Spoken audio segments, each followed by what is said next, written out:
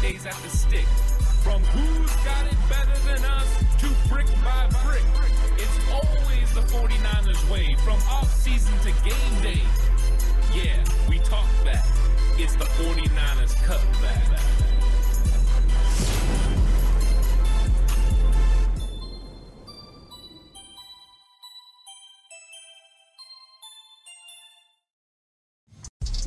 It's 49ers Cutback Podcast time. Welcome to the show, everyone. Glad you could come through and talk 49ers football. And it's time to talk about 49ers free agents, because here we are in the offseason, and the 49ers have some decisions to make.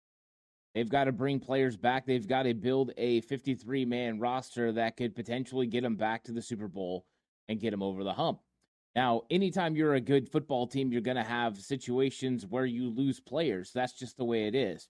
Now, John Lynch and Kyle Shanahan have done their best to make sure that they can consistently put forth a championship-caliber football team. Having Brock Purdy as the quarterback definitely helps them in that category, because you have a really cheap quarterback option. You have other ways that you can build your roster. So the 49ers know they can keep this thing together for a little bit longer.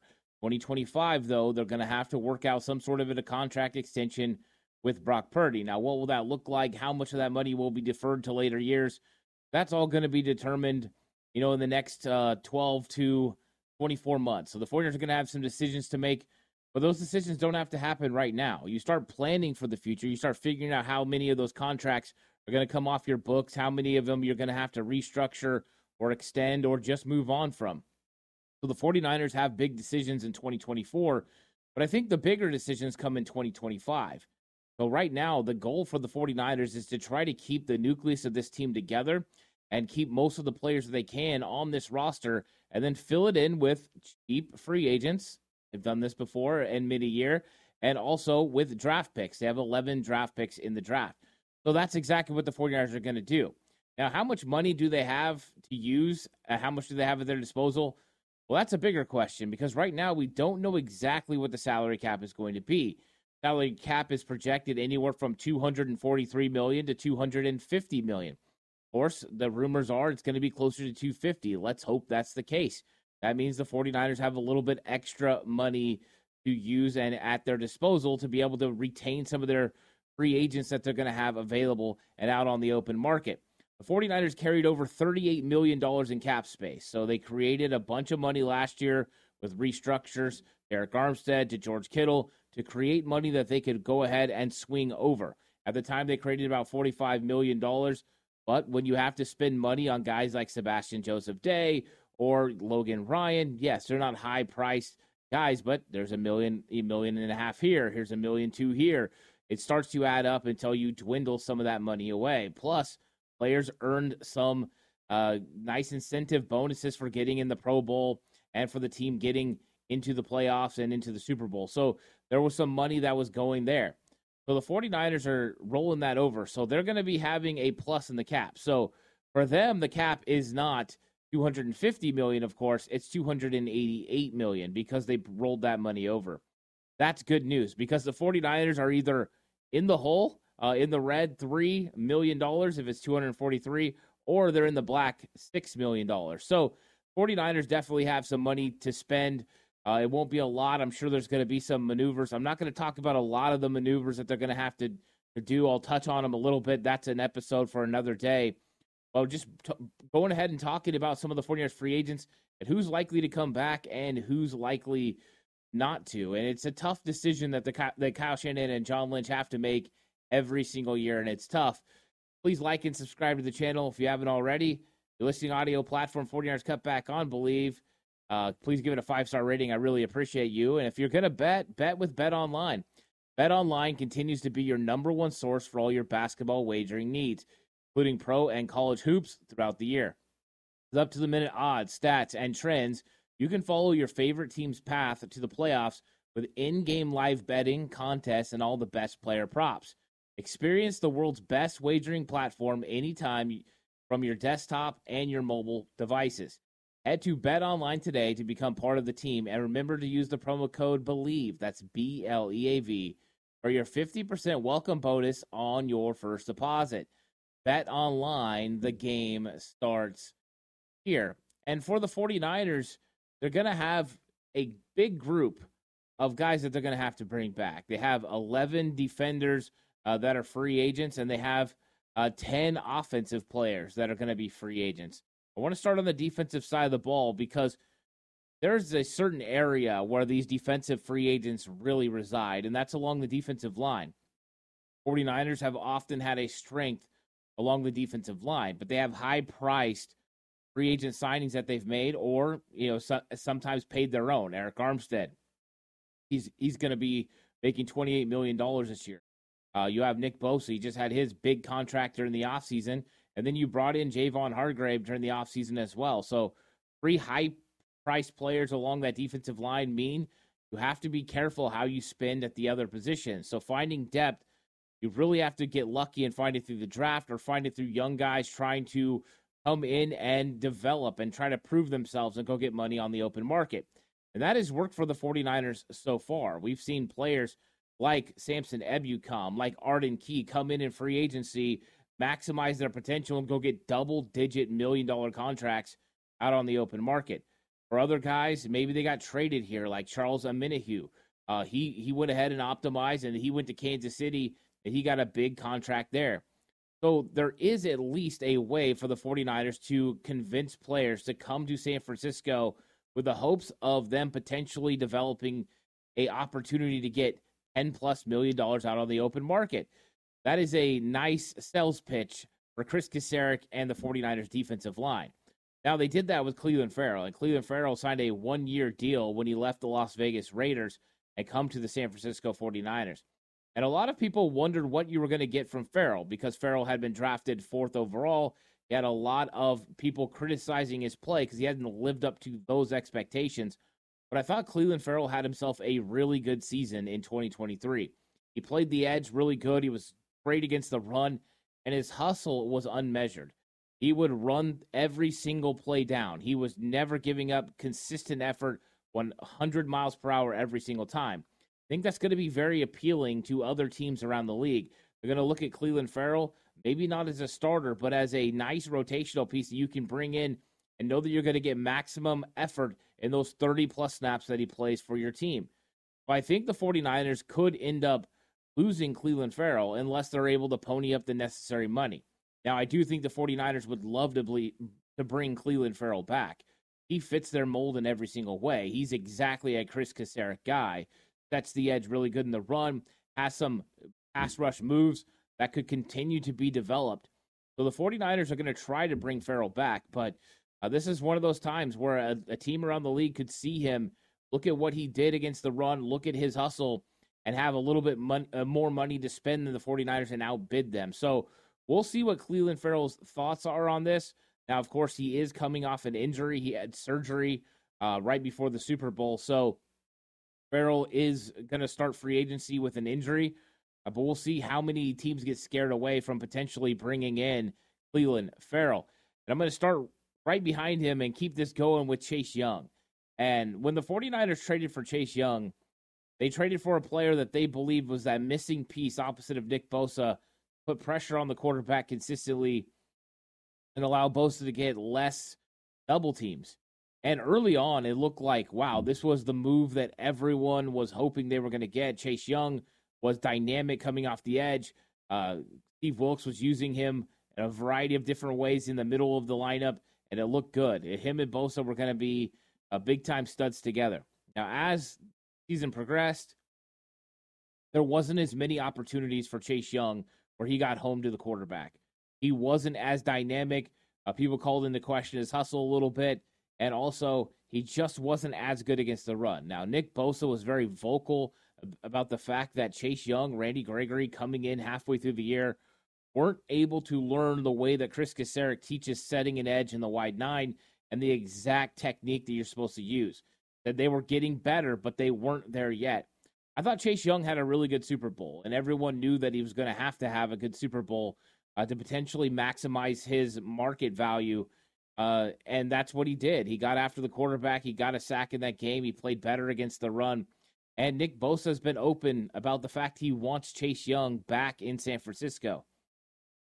I think the 49ers are going to test it. I think they're going to look at what Chase Young's number is. They're going to set a number for which they value. This is one thing that John Lynch does consistently. Set a number at which you value a player. If that player exceeds that value, then you go ahead and move on and go in a different direction. If it doesn't exceed that value and they're willing to come in on the number that you've set, then you go ahead and bring him back. I think Chase Young's in that category. You look at him, he's got a lot of upside.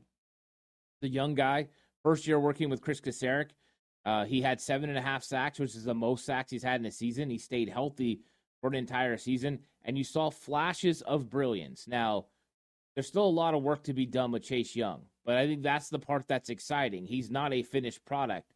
So the whole question with Chase Young coming back, I think, is less to do with his ability or how he fits in the 49ers scheme and more to do with what his number's going to look like on the open market. He goes out there and there's double digits like there was for Samson Ebukam, who put up less sacks, Charles Omenihu, who put up less sacks. If that is out there on the open market for Chase Young, he's not coming back. The 49ers are not going to pay Chase Young over $10 million for a season. I don't think so, at least. I think they could, throw $5-6 million at Clelin Ferrell, hope that they could continue to, bring Drake Jackson in or bring in a lighter priced defensive end. So it's going to be interesting. We'll look at what Chase Young's open market number is, and I think that'll determine whether he's going to come back or not. Javon Kinlaw, the 49ers did not exercise his fifth-year option before last season, meaning Kinlaw is a free agent. And with Javon Kinlaw being a free agent, that means the 49ers have a decision to make. And Kinlaw played the best he's played his entire tenure with the San Francisco 49ers. And he should. It was the first time he was actually healthy for the entire season. He looked good. He looked athletic. He looked agile. And his technique was a lot better. Now, there are still a lot of things that Javon Kinlaw knows he's working on to get better at.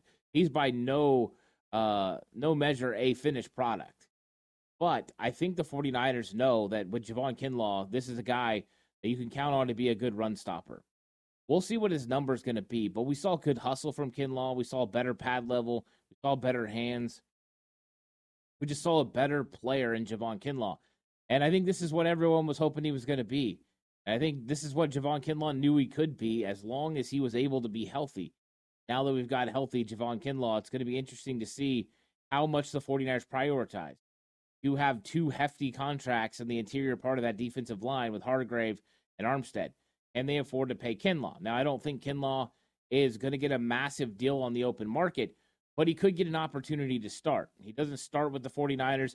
He plays, 25 to 30 snaps a game, which is a nice amount for a solid rotational piece, which he is. I think that's the role he's actually really best set for. Keeps him fresh. He doesn't overextend himself.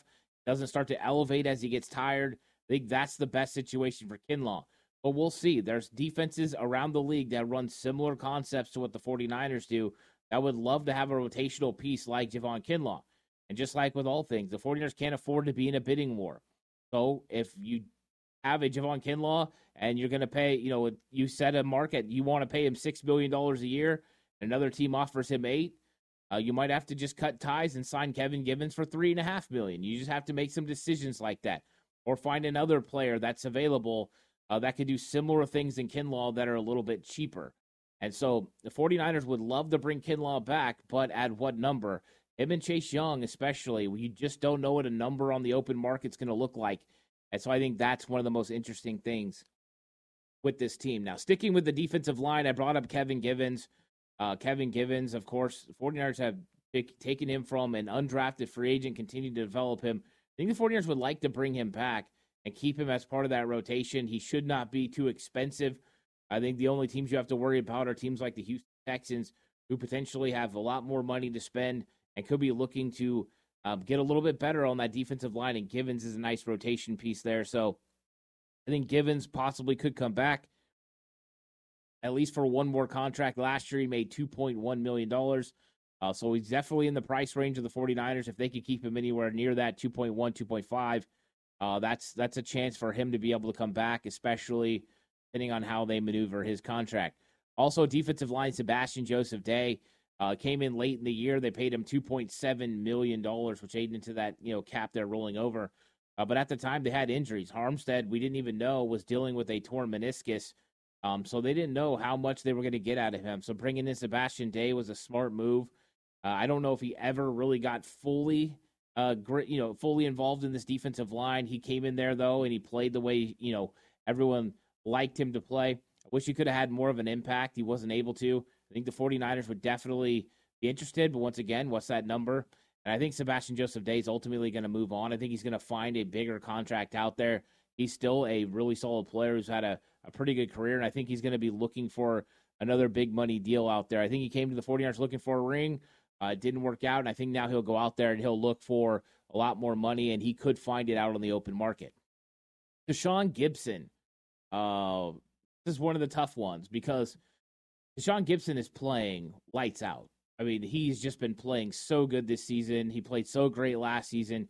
Him and Talanoa Hufanga have a chemistry you just don't see very much with safeties. I thought they were very, very good together, and I know the 49ers would love to bring Gip back. The problem is you have two young guys there. We talked about Hufanga, and you also have Jair Brown. And Jair Brown played pretty well as a rookie. You know that he's going to be expected to take a step forward, but we've seen what happens with safeties in the 49ers system. They usually take a step forward as young guys. Hufanga did a really good job taking a step up in his second year, earning All-Pro honors. I'm not saying that that's what Jair Brown's going to do, but I think the 49ers drafted Jair Brown thinking Deshaun Gibson might move on at the end of the year, and then you roll with Hufanga and Jair Brown. So I think that's the plan. We'll see what the 49ers do with Gibson. We know Hufanga's dealing with an injury, and he's looking to come back. That could play into this category. I think if the 49ers would have won a Super Bowl, I think Deshaun Gibson might have, went ahead and rode off into the sunset with the Super Bowl ring. I don't know where his status is right now. The 49ers, when they signed him last year, signed him to a deal that had a couple years of, contract at the end it was basically a 1-year deal with these money being spread out. So I don't know exactly what that means. We'll see if Gibson is wanting to come back and what the 49ers ultimately believe about him versus Jair Brown and Talanoa Hufanga. They go with 3 safeties at times. It'll be interesting, but Gip is one of those ones that's tough because I really like Gip. I think he's a really good player. He was fantastic for the 49ers for 2 straight seasons, and he's by no means playing at 34 years of age. Like, he does not look 34. If you told me he was in his early 20s, I'd believe, or mid to late 20s, I'd believe you, because that's what he looks like out on the field. He's been absolutely fantastic.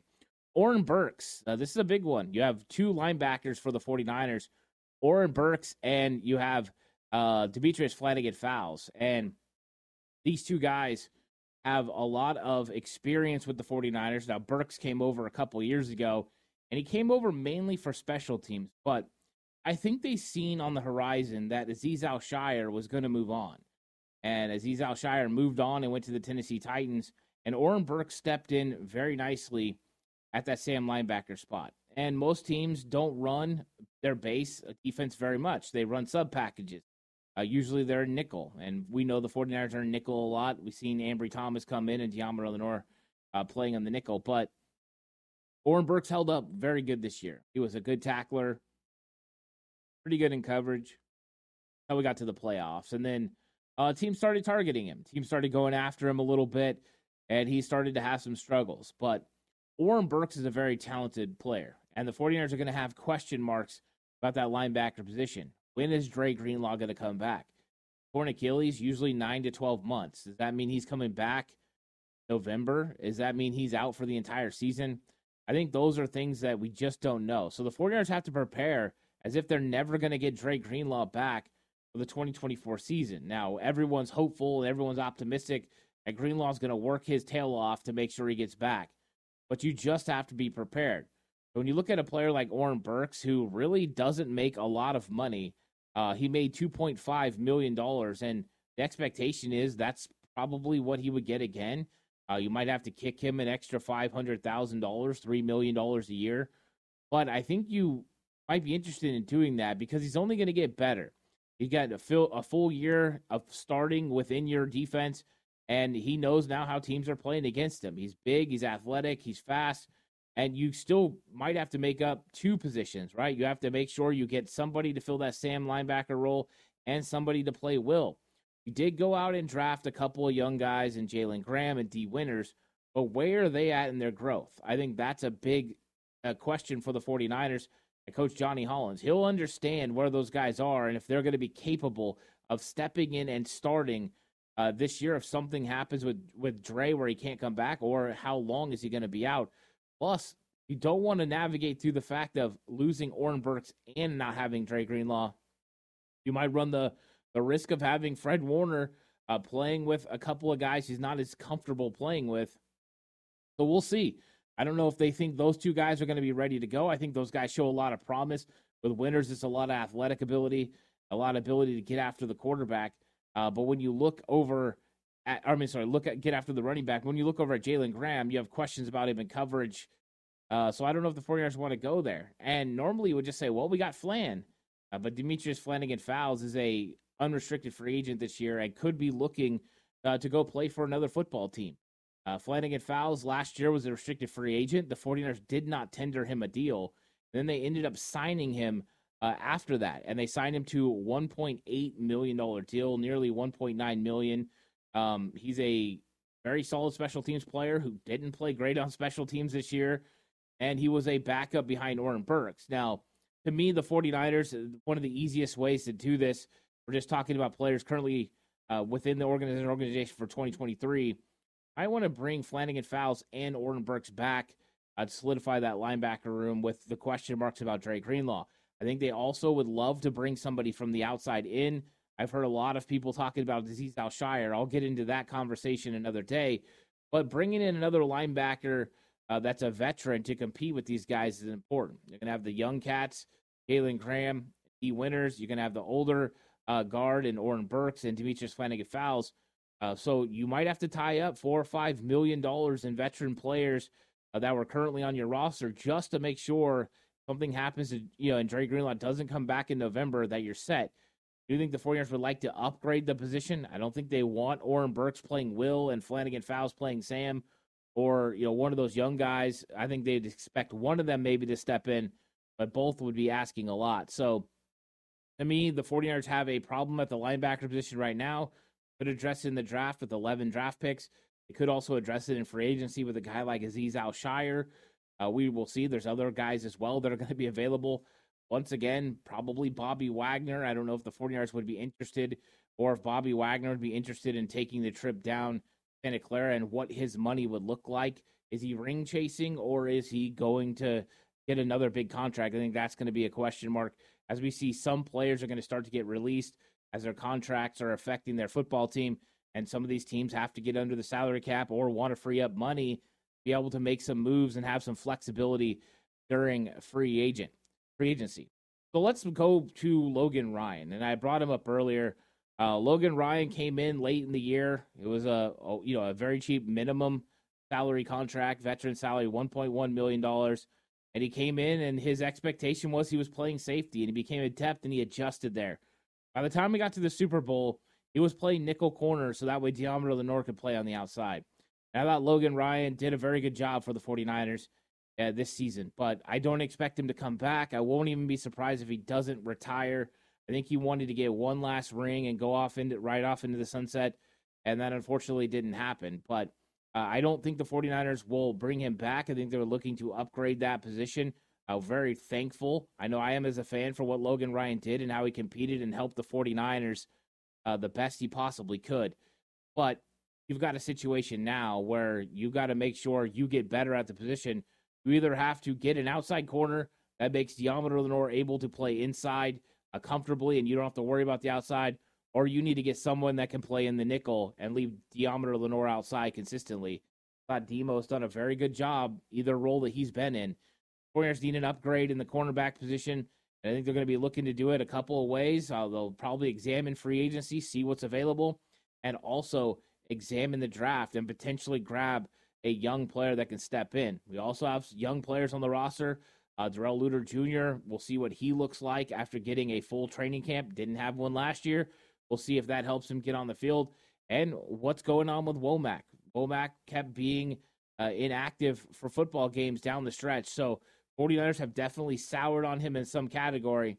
Then they're going to have to make a decision on Isaiah Oliver. The likelihood is they're probably going to cut Isaiah Oliver and free up some cap space.